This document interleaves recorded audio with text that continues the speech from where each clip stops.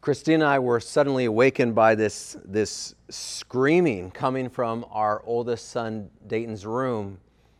And as fairly new parents, we were set into a panic, and so we rushed into Dayton's room. He was just shy of 2 years old. We had moved him into his own bedroom, into a big boy bed, as we were preparing for Landon to be born.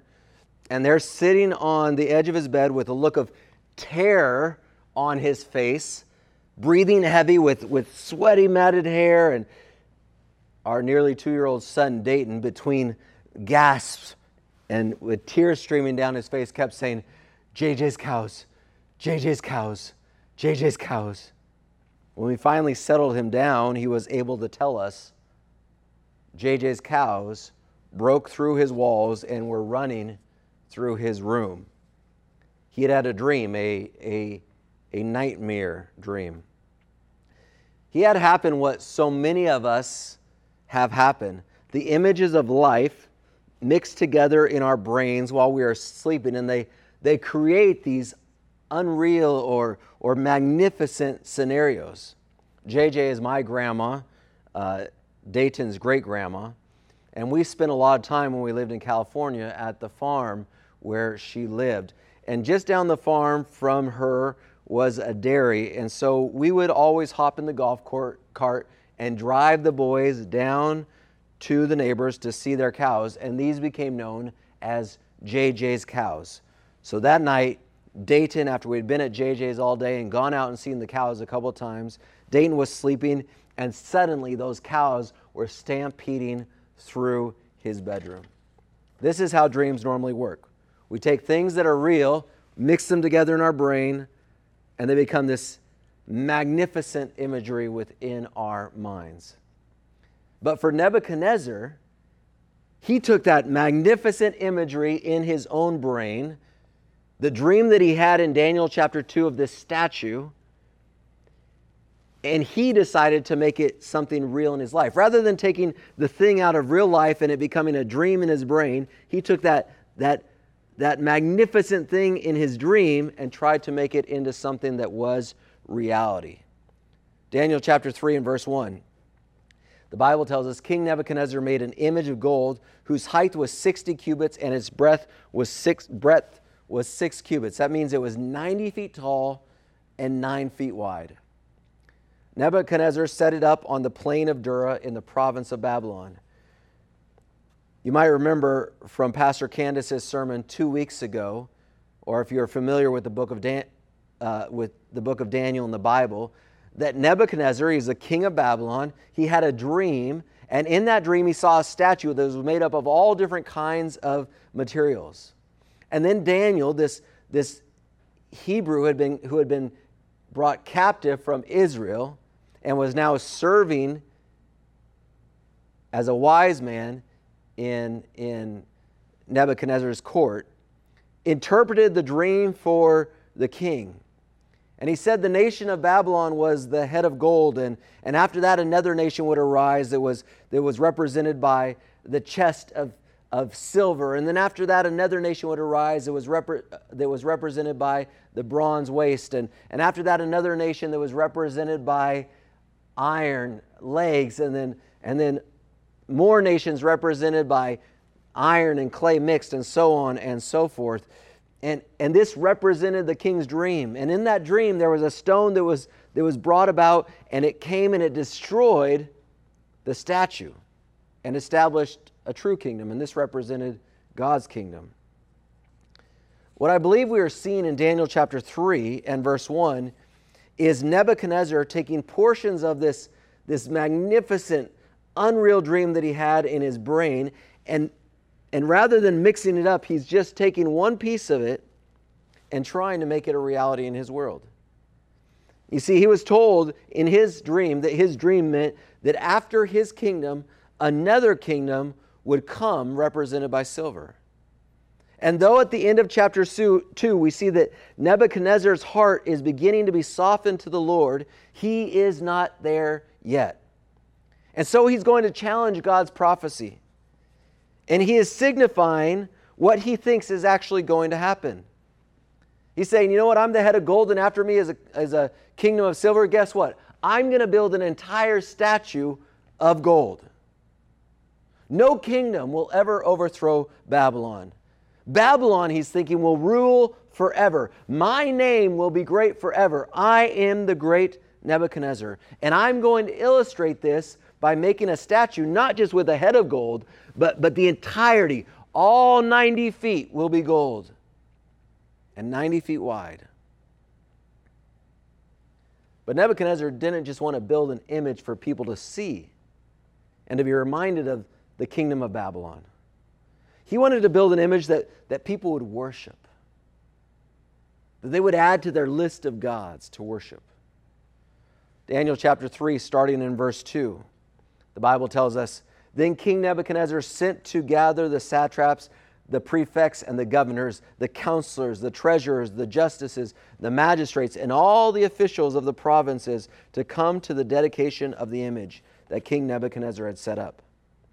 Verse 3, Then the satraps, the prefects, and the governors, the counselors, the treasurers, the justices, the magistrates, and all the officials of the provinces gathered for the dedication of the image that King Nebuchadnezzar had set up. And they stood before the image that Nebuchadnezzar had set up, and the herald, that is the person who called out and gave instruction to the people, and the herald proclaimed aloud, You are commanded, O peoples, nations, and languages, that when you hear the sound of the horn, the pipe, the lyre, the trigon, the harp, the bagpipe, and every kind of music, you are to fall down and worship the golden image that King Nebuchadnezzar has set up.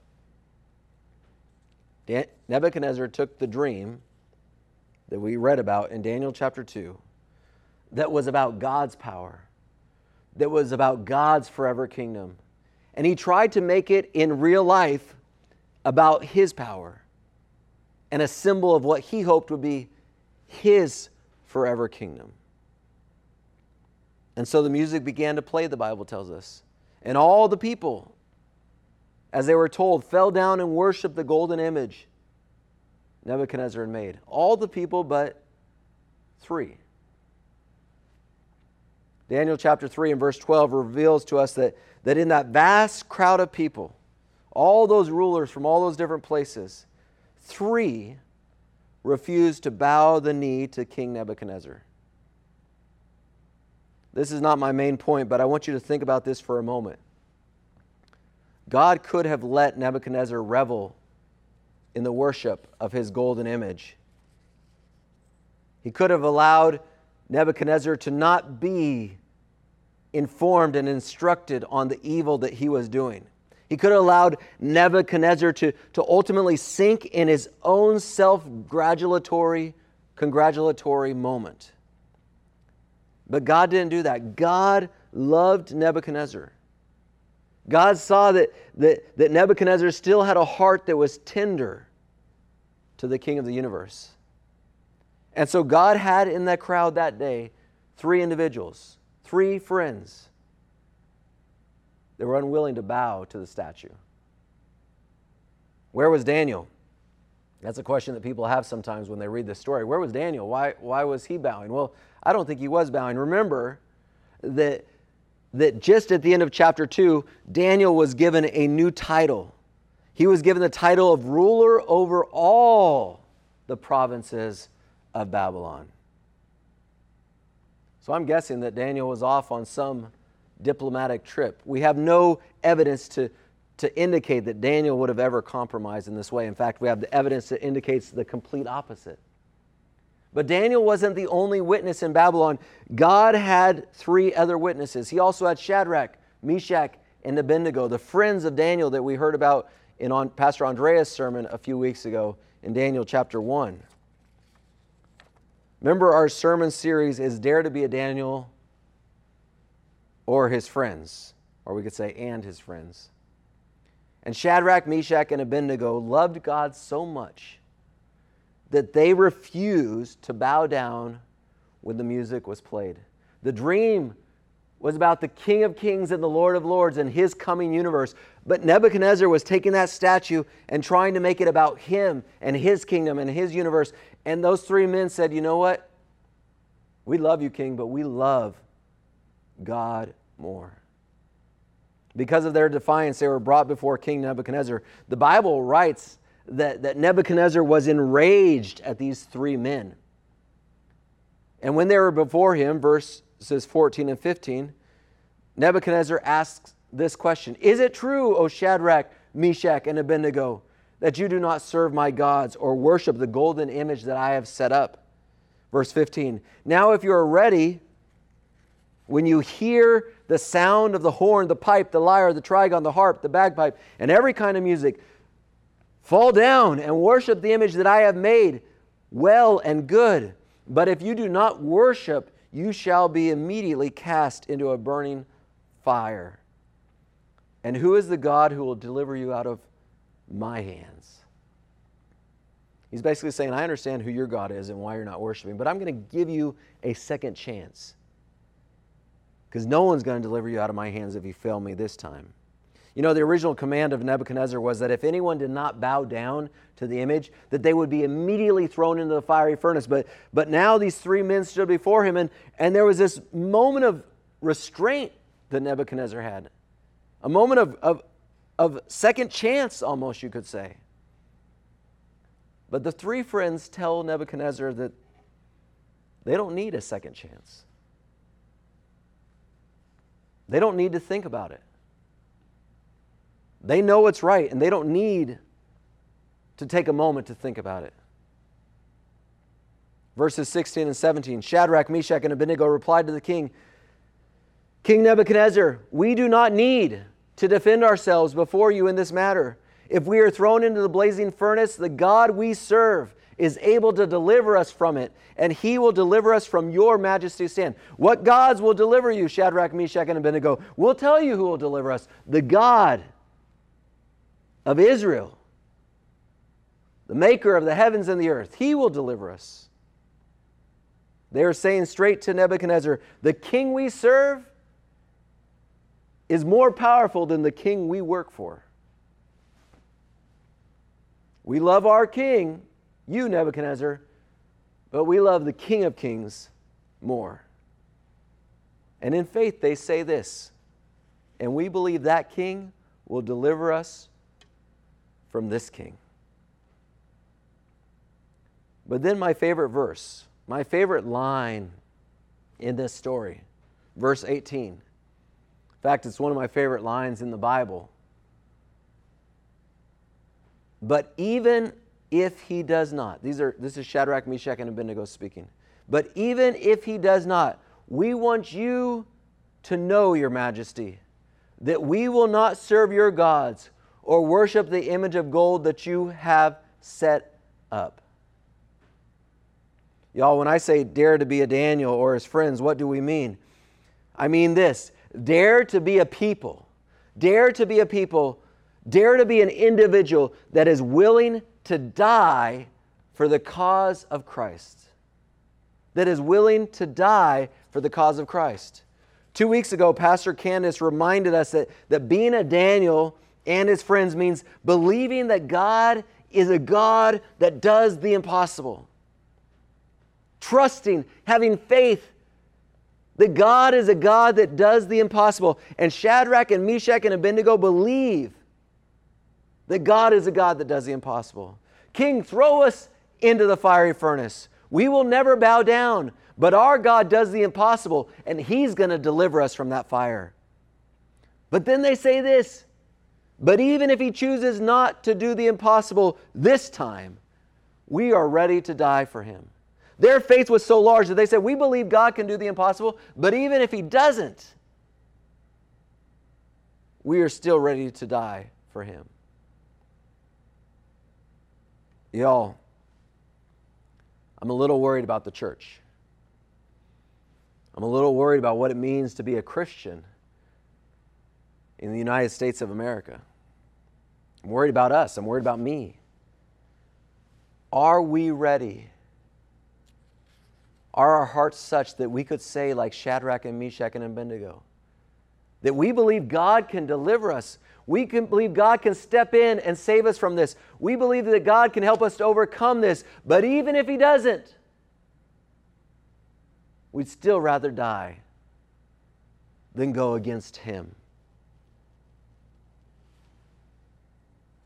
I mean, it's becoming more and more common and more difficult to even die to self in order to stand for Jesus in the world in which we live.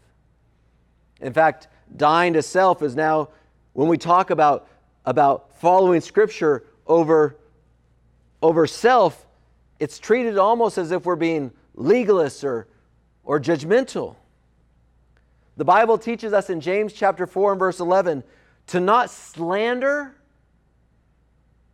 or speak against our brother, but we'll shoot off a nasty email attacking another child of God, and we justify it by deciding in our hearts that they wronged us, so they are deserving of my unkindness. The Bible teaches us to remember the Sabbath day to keep it holy. Exodus chapter 20 and verse 8. But we allow our kids to skip church because their team has a game on Sabbath. And we rationalize it by saying missing worship once in a while for what we want to do is not really a big deal.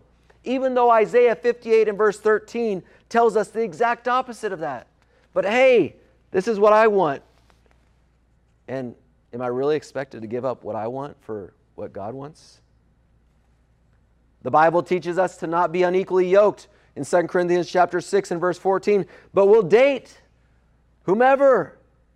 And we'll rationalize it by saying, well, I'm being a witness to this person. The Bible teaches us that at times celibacy is God's calling on one's life. And it even could be a gift from God, 1 Corinthians chapter 6 and chapter 7. But such a suggestion, to suggest that you may be called to be celibate in this world, is considered bigotry in our world, because we should be able to sleep with whomever we wish, whenever we wish. The Bible teaches us to be quick to forgive and never hold grudges. Colossians chapter 3 and verse 13. But we subtly, and sometimes not so subtly, embrace the cancel culture of our day.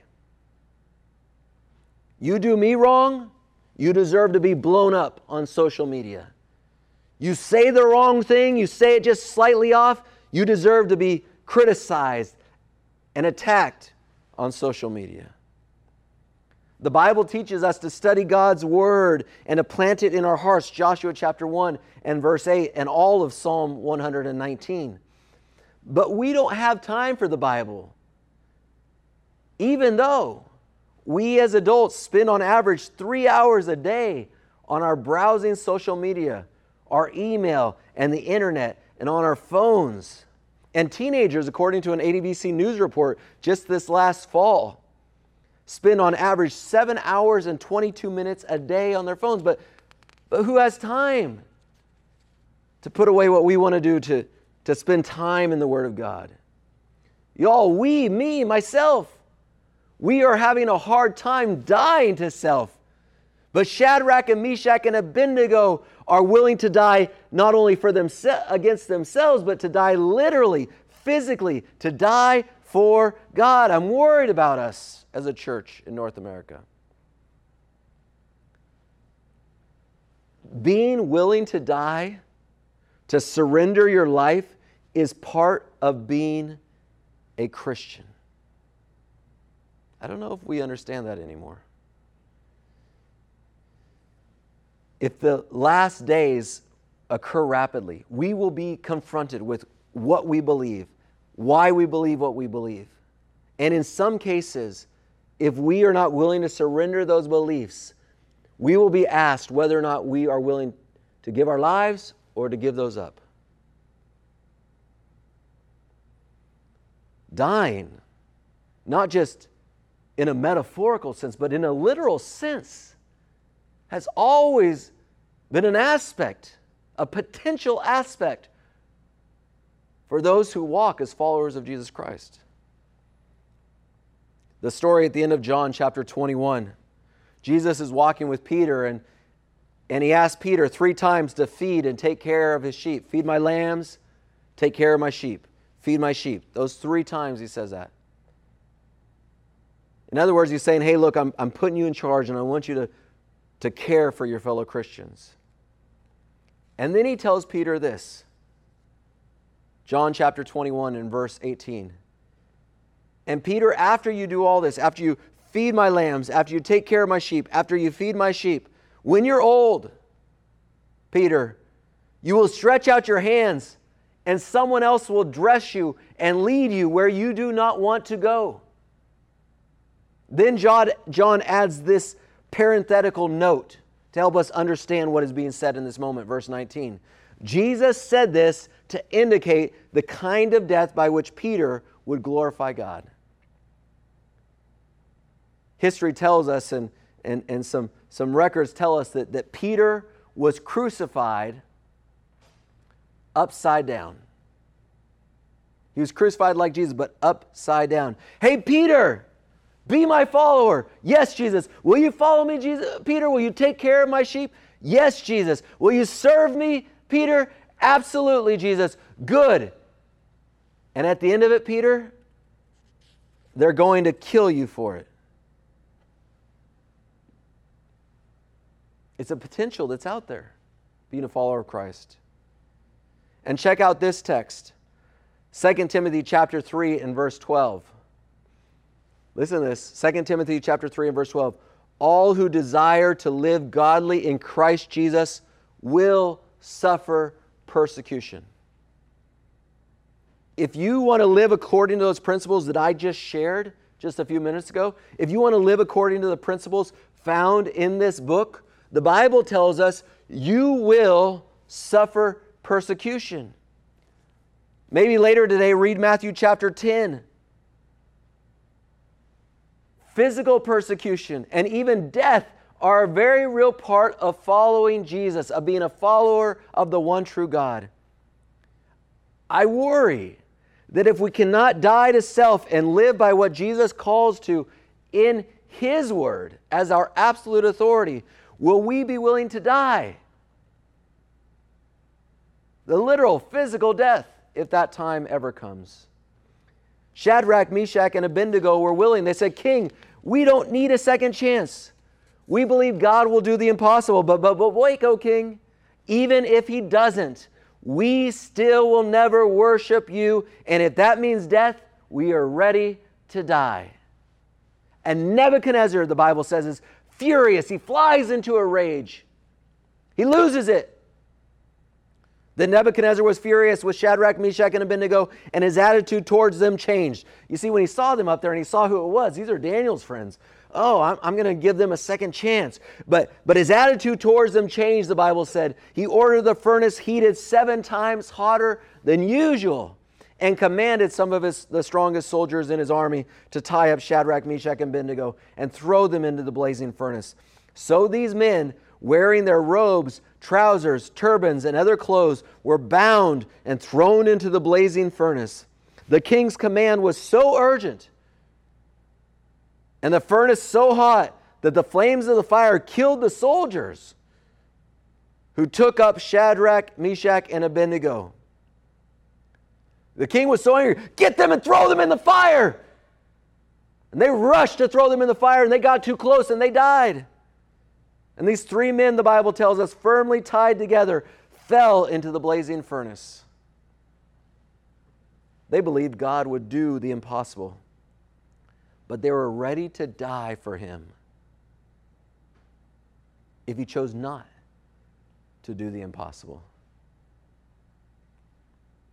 Now it so happens that God was not ready for them to die, and so He did do the impossible. He also did the impossible for us because He loves those that are struggling to die to self. Nebuchadnezzar was struggling with dying to self, and so God took the willingness of these 3 Hebrews and their willingness to die to make further inroads in Nebuchadnezzar's heart. Verse 24 tells us, then King Nebuchadnezzar, these 3 men are thrown into the fire. Verse 23, then King Nebuchadnezzar leapt to his feet. He leaped to his feet in amazement. And he looked around, he asked his advisors, weren't there 3 men that we tied up and threw into the fire? They replied, certainly, Your Majesty. He said, look, I see 4 men walking around in the fire, unbound, unharmed. And the 4th looks like the son of the gods. Let me pause the story just for a moment. I am willing to die for Jesus because of what he did for Shadrach, Meshach, and Abednego. Because what he did for them, he has also done for me. Jesus was consumed on the cross in the fire and the torture and the torment of my sin. He got into that fire for me. But unlike Shadrach, Meshach, and Abednego, I didn't have to walk in that fire with him. They were thrown into the fire, and then Jesus came and met them and walked amongst them. But the Bible tells me in 2 Corinthians chapter 5, verse 21, that Jesus, who knew no sin, became sin for me, for us.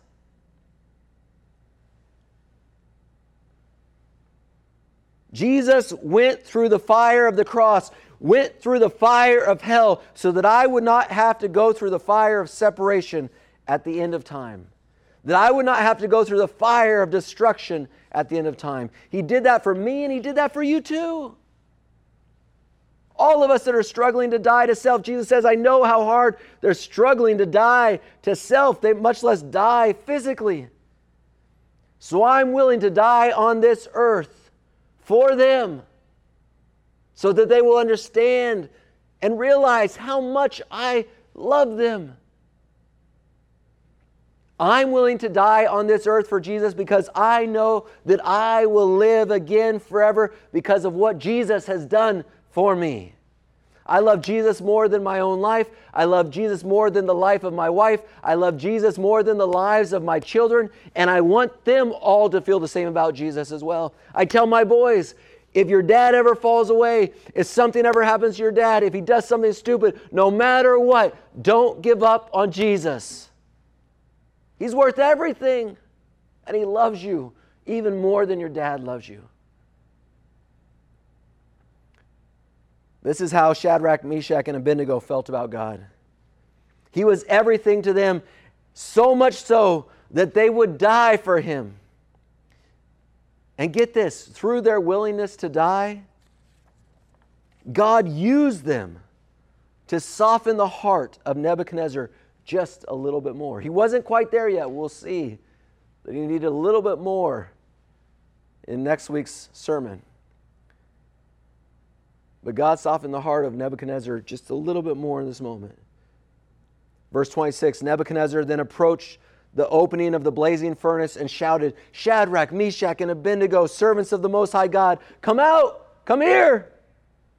So Shadrach, Meshach, and Abednego came out of the fire, and the satraps, prefects, governors, and royal advisors crowded around them. They saw that the fire had not harmed their bodies, nor was a hair of their heads singed. Their robes were not scorched, and there was no smell even of fire on them. Then Nebuchadnezzar said, praise, this is verse 28, praise be to the God of Shadrach, Meshach, and Abednego, who has sent his angel and rescued his servants. They trusted in him and defied the king's command. He said, they defied me and were willing to give up their lives rather than serve or worship any god except their own God. Verse 29, therefore I decree that the people of any nation or language who say anything against the God of Shadrach, Meshach, and Abednego be cut into pieces, and their houses be turned into piles of rubble. For no other God can save in this way. Remember, he'd asked the question, if you don't bow down, you're going to go into the fire and see what God can deliver you from my hands. And now he's saying, I see the God that can deliver them from my hands.